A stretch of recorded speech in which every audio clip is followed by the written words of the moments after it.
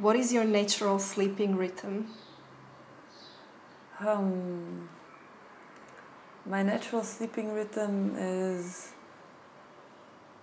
I don't know how to answer this question. You mean how long I sleep, how...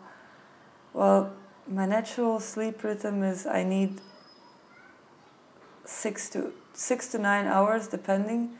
Usually around usually around 7-8 hours of sleep.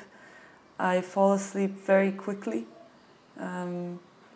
It just like happens. I dive in, and then at some point I dive out, and then I'm awake.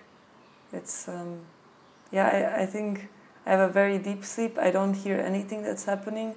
I can have people moving around, turning on lights, going in and out. I'm still gonna be sleeping. And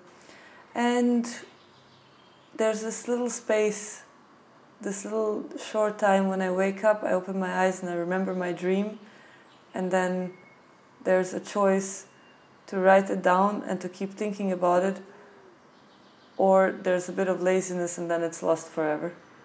So this is the only thing that's specific. I'm really aware of this like very short time where I can keep it, or I just lose it. And that's it.